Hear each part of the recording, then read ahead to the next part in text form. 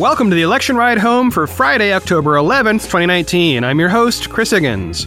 Today, a show almost entirely about CNN's LGBTQ town hall last night, a brief note about debate bingo, and a Canada anecdote.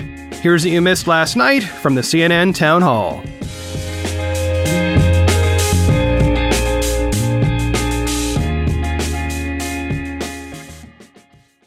Last night, CNN hosted an LGBTQ town hall event in Los Angeles.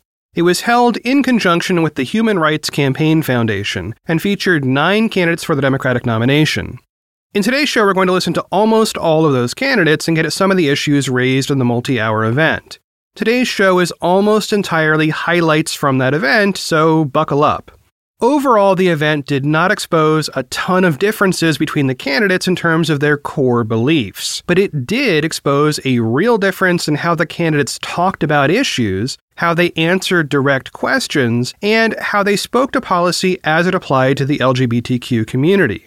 You saw some differences in how far candidates were willing to go on certain policies, and some differences in how familiar they seemed to be with this audience. For instance, one issue that came up was PrEP. This is a drug combination of HIV prevention medications that are about to go off patent. Now, when that happens, they can be manufactured as generic drugs for far, far less money. These drugs have a major effect in reducing or preventing HIV and AIDS transmission, both here and abroad. Widespread availability of PrEP, especially if it's super cheap or free, could act similarly to a vaccine against HIV/AIDS. It's not quite as effective as a true vaccine, but it is pretty darn effective, and this is an international issue. So, for instance, when Senator Warren was asked about the drug, she said that she would make it available at cost as a generic drug if elected. Now, that's probably what many, or maybe all of these candidates would do, but she was familiar enough with that issue to volunteer that as a known part of her plan. She was not alone in having specific plans and familiarity with these kinds of issues, though. Other candidates stood out for their familiarity with, for instance, asylum policy and how it affects LGBTQ immigrants. Julian Castro basically owns that issue. And Senator Kamala Harris had a lot to say about homelessness and its disproportionate effects on this community. She also got at the PrEP stuff and lots of other stuff. Point being, this was a very long event with a bunch of issues, and most of the candidates there were very engaged and knowledgeable. One issue that permeated the evening was the ongoing murder of transgender people in the U.S., including many Black transgender women. There was a major protest, including banners and an organized group, right at the beginning of Mayor Pete Buttigieg's first question. And protesters continued to speak up about this issue throughout the night. Reading from CNN's coverage to put it in perspective, quote, "A member of the audience interrupted California Senator Kamala Harris Thursday night and pleaded for assistance in addressing the deaths of more than a dozen transgender people. The audience member shouted questions to Harris as she stood on stage at the town hall in Los Angeles. How do we get those men to stop killing us? How do we get those men to stop killing trans women of color? We are hunted, systematically hunted. How can they do that?" the audience member shouted. Last year, the Human Rights Campaign tracked the murders of at least 26 transgender people. This year, that tally is already at 18. End quote. Well, here is audio of that and how Harris responded. Listen in. How do we get those men to stop killing trans women of color? We are hunted. I know. Systematically hunted. I know. How do we do that? No, you're right. And but I'm just saying, I want you to be able to talk. That's what I'm saying. It's a number of things. I mean, one, there has to be serious consequence and accountability when it happens, which means there needs to be a safe place for the members of our transgender community to go when they have been exposed to that kind of harm, and we know there's not always a safe place. I will tell you, when I was district attorney of San Francisco, it was after the tragedy of Gwen Arahu, Matthew Shepard, and other cases where people were being killed. And what was happening in courtrooms is that if the killer was caught and arrested and charged, in the courtroom they would offer a defense. It was called the gay or trans panic defense. You remember that? And they'd say, oh, I freaked out, therefore I didn't have the state of mind for which you can convict me of murder. And I saw this happening. So I convened prosecutors from around the country, first ever time it ever happened, to come to San Francisco, and we created a whole training on how to defeat the gay trans panic defense. And we brought in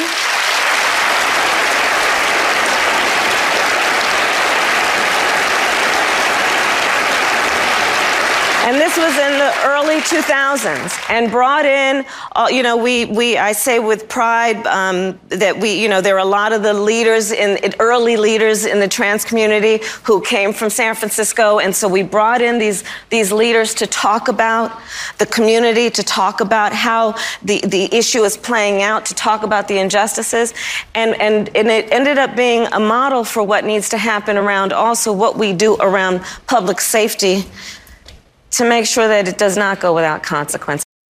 And next, let's listen to how Buttigieg responded earlier in the evening after a group of protesters raised the same issue during his very first question. Now, that protest was so heated that moderator Anderson Cooper looked like he was trying to avert violence in the crowd, although the camera never cut to the crowd, so I don't really know for sure. Anyway, after the protesters had been removed from the room, this is what Buttigieg said. Listen in. I do want to acknowledge what these demonstrators were speaking about, which is the epidemic of violence against black trans women in this country right now.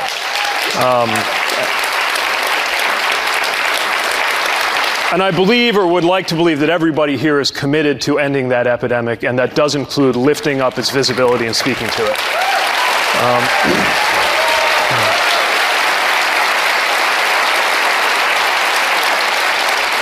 It's also a reminder of something at stake in your question, which is just how much diversity there is within the LGBTQ plus community.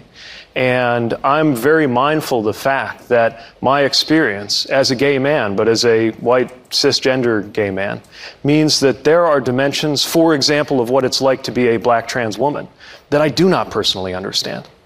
But I also think the diversity within the LGBTQ plus community is part of what we have to offer right now. Our community, our country is so torn apart. We're so fragmented. And here we have the LGBTQ plus world that is everywhere. We are in every state, every community. Whether folks realize it or not, we're in every family. And that means we can also have the power to build bridges. And when somebody is weighing whether to come out or just coming to terms with who they are, it's really important for them to know that they're going to be accepted. There is no right or wrong way to be gay, to be queer, to be trans. And I hope that our own community, even as we struggle to define what our identity means, defines it in a way that lets everybody know that they belong among us. There were many other notable moments from Buttigieg, but I want to pick one out here. He was asked a question by a 911 dispatcher on the issue of blood donation. Listen in. Current FDA blood donation policy prohibits gay men who have been sexually active in the past 12 months from donating blood. When tragedy hits and blood donations are desperately needed, many gay men are unable to donate simply because they're in a relationship with a partner of the same sex.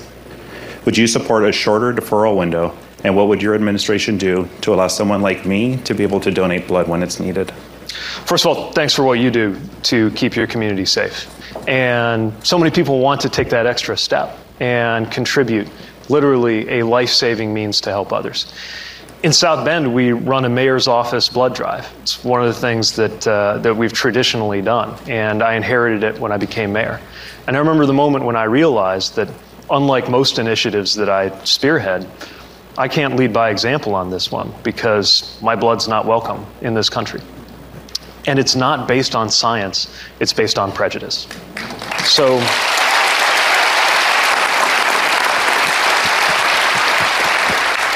when I'm president, I will direct the FDA to revise the rules based on evidence, based on individual risk factors, and without regard to the prejudice that has driven the current policy that you're describing. And in what was clearly the zinger of the night, Warren handled a question in a way that basically blew up the room, and also spread instantly across Twitter. So listen in. Let's say you're on the campaign trail and you're approached. You have been. Yes. And a supporter approaches you and says, Senator, I'm old-fashioned, and my faith teaches me that marriage is between one man and one woman. What is your response? Well, I'm going to assume it's a guy who said that. And I'm going to say, then just marry one woman. I'm cool with that.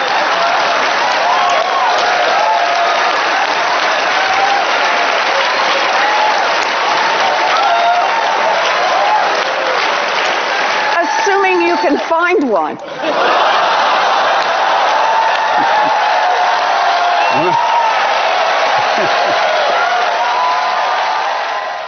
And with that, let's take a quick break. We'll be right back.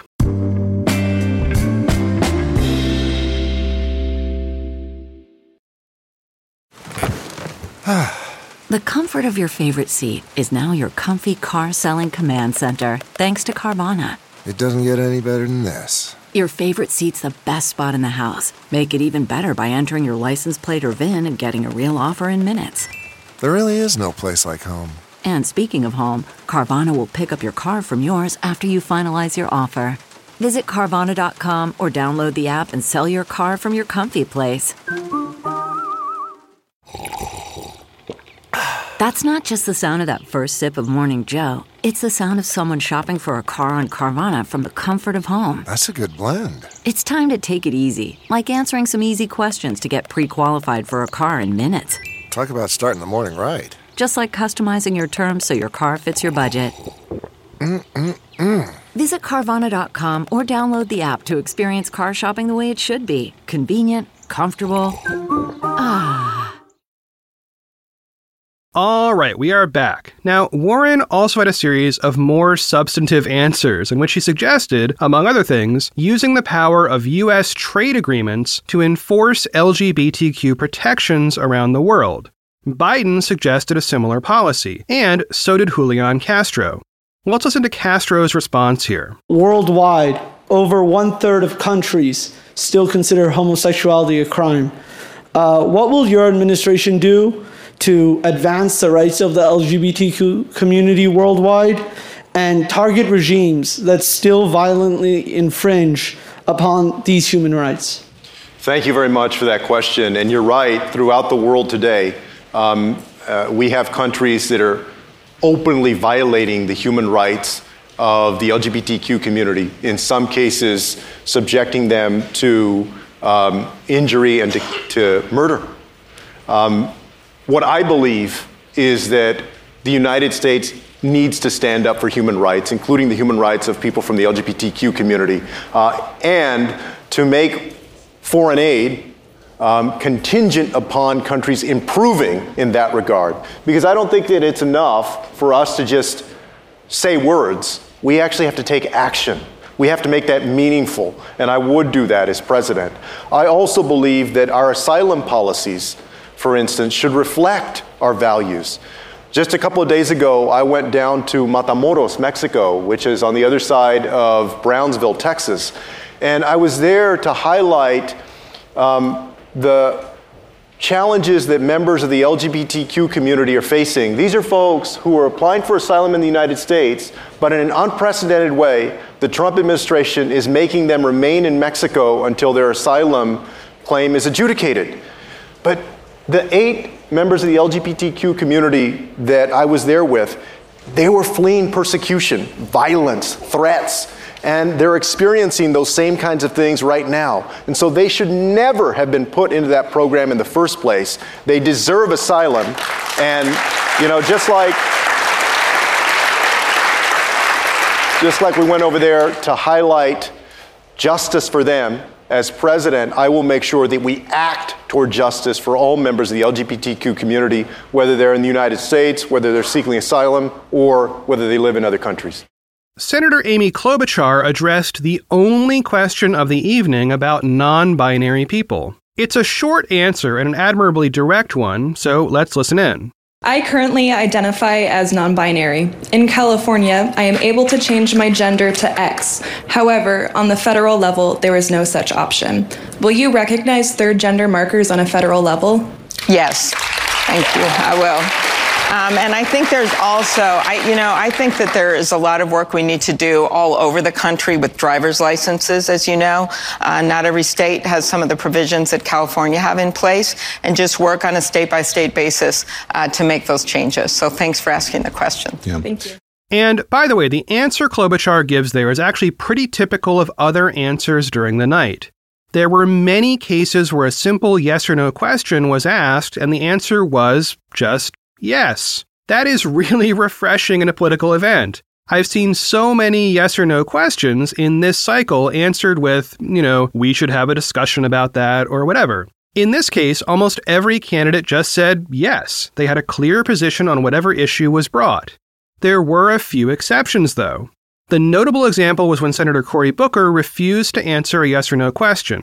It was about whether religious institutions should be allowed to discriminate against LGBTQ people while retaining their tax-exempt status. Booker was asked repeatedly to give a yes or no answer on that, and he refused to do so. Beto O'Rourke got a similar question and said yes, and then gave a full answer. So there were some differences on display. O'Rourke handled a question on conversion therapy from moderator Don Lemon.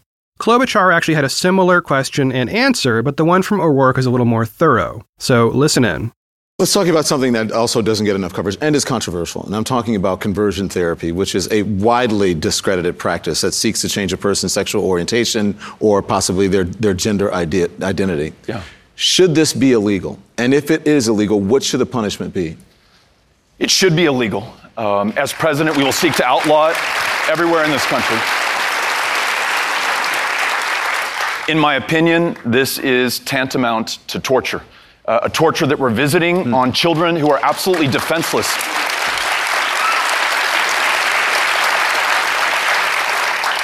And so we're going to make sure that whatever the penalty is, it is steep enough to dissuade anybody from entering into this practice or being able to torture kids with the kind of impunity that we have seen so far. And we're also going to recognize that these kind of practices, in addition to the immediate torture that that child or that person feels, also adds to other challenges that we have. When we look at homeless youth in America, 40% identify as LGBTQ in America right now. When we look at those who age out of the foster care system right now, some of them subject to these conversion therapy practices, their outcomes in life are not what they should be, in part because of the practices that we've allowed so far. So yes, we will outlaw, and yes, we will ensure that there are penalties stiff enough, enforcement vigorous enough to make sure that it does not continue.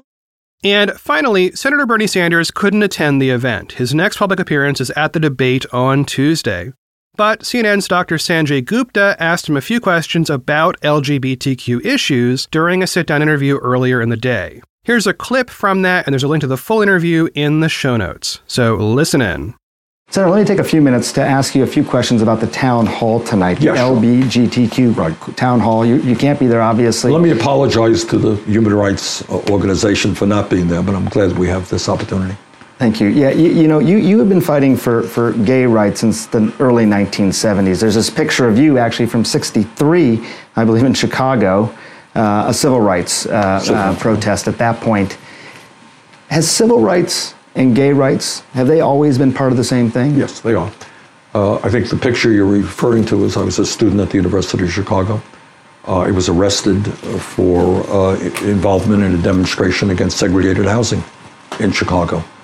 I know I date myself a little bit, but I was there with Dr. Martin Luther King Jr.'s speech for jobs and justice. And so the issue of justice, ending discrimination, is something that I've been involved in my whole life. When I was mayor in Burlington, we were involved in it as well.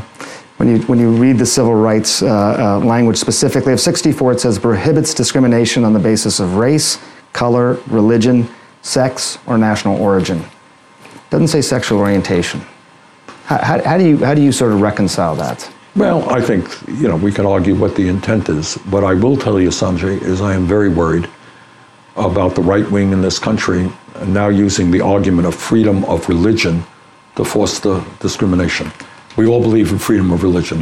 We're all proud Americans. Everybody has the right to practice their own religion. But we cannot now use the argument that it is my religious belief that if you're gay, I will not sell you a cake, or I will, if you are black, it is my religious belief you can't come into my store if you're Jewish or whatever. We've gone way, way beyond that. And it worries me very much that there is a strong movement trying to bring, under the guise of freedom of religion, racism and sexism and homophobia back into this.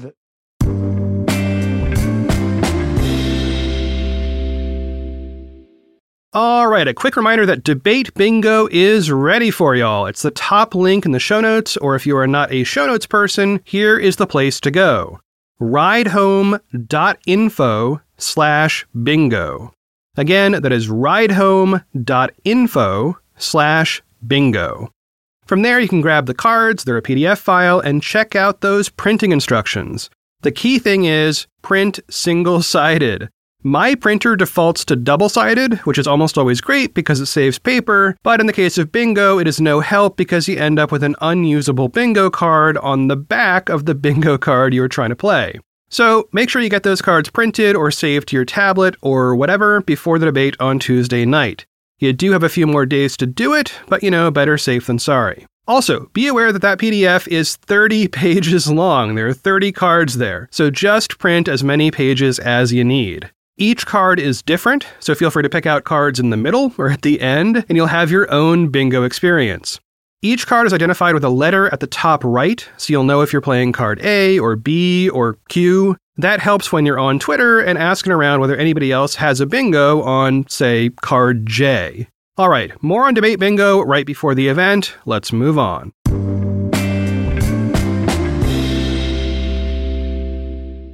And last up today, let's listen to a candidate anecdote from Senator Elizabeth Warren along with her husband, Bruce Mann. It's an interview with CNN's MJ Lee, and the couple sat on their sun porch and told the story of how they met. This story happens in 1979 in Key Biscayne, Florida, which, by the way, shout out to my Miami friends, and the two of them met at a law conference. Okay, Bruce Mann speaks first, then you'll hear Lee, and then Warren. Listen in. As I approached the reception, I looked across the lawn, and from about, 25 yards away, I saw Elizabeth talking to a couple of people, and even from that distance, I was just drawn to her. I mean, she was so lively, so animated, so engaged. I just fell for her from 25 yards out before even meeting. Love at first sight? For me, yes. It took her a couple of days. Yeah. No, For you? I was much slower. That was a Sunday late afternoon. That's right, yeah. When we met. Yeah. I wasn't completely in love with him until sometime mid-morning on Monday. He was in the row ahead of me, down at the other end of the row, and it was on Monday when I actually saw him in shorts and good-looking legs. And wow. Yeah, that's when I was all in. Yeah, that's right. She completely objectified me. It's true.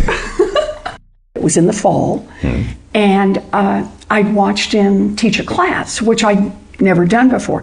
So I was sitting in the back of the room while he's teaching, and when the class is all, he's taught a really good class, and students, lots of interaction, students ask some questions afterwards, they all leave. And he walks back in this big, empty classroom. He looks down at me and he says, "Well, what did you think?" And I said, "Great. Will you marry me?" And he said, "Yes." Yes, and that was it. That was it. That's right, yeah. That was it. Yeah, I got to see him got to see him in shorts, got to watch him play tennis, got to do all that when we were in Miami for 3 weeks, and then got to see him teach. And but that's it. Yeah. I'm marrying this one. When you find a good one, grab them and hang on.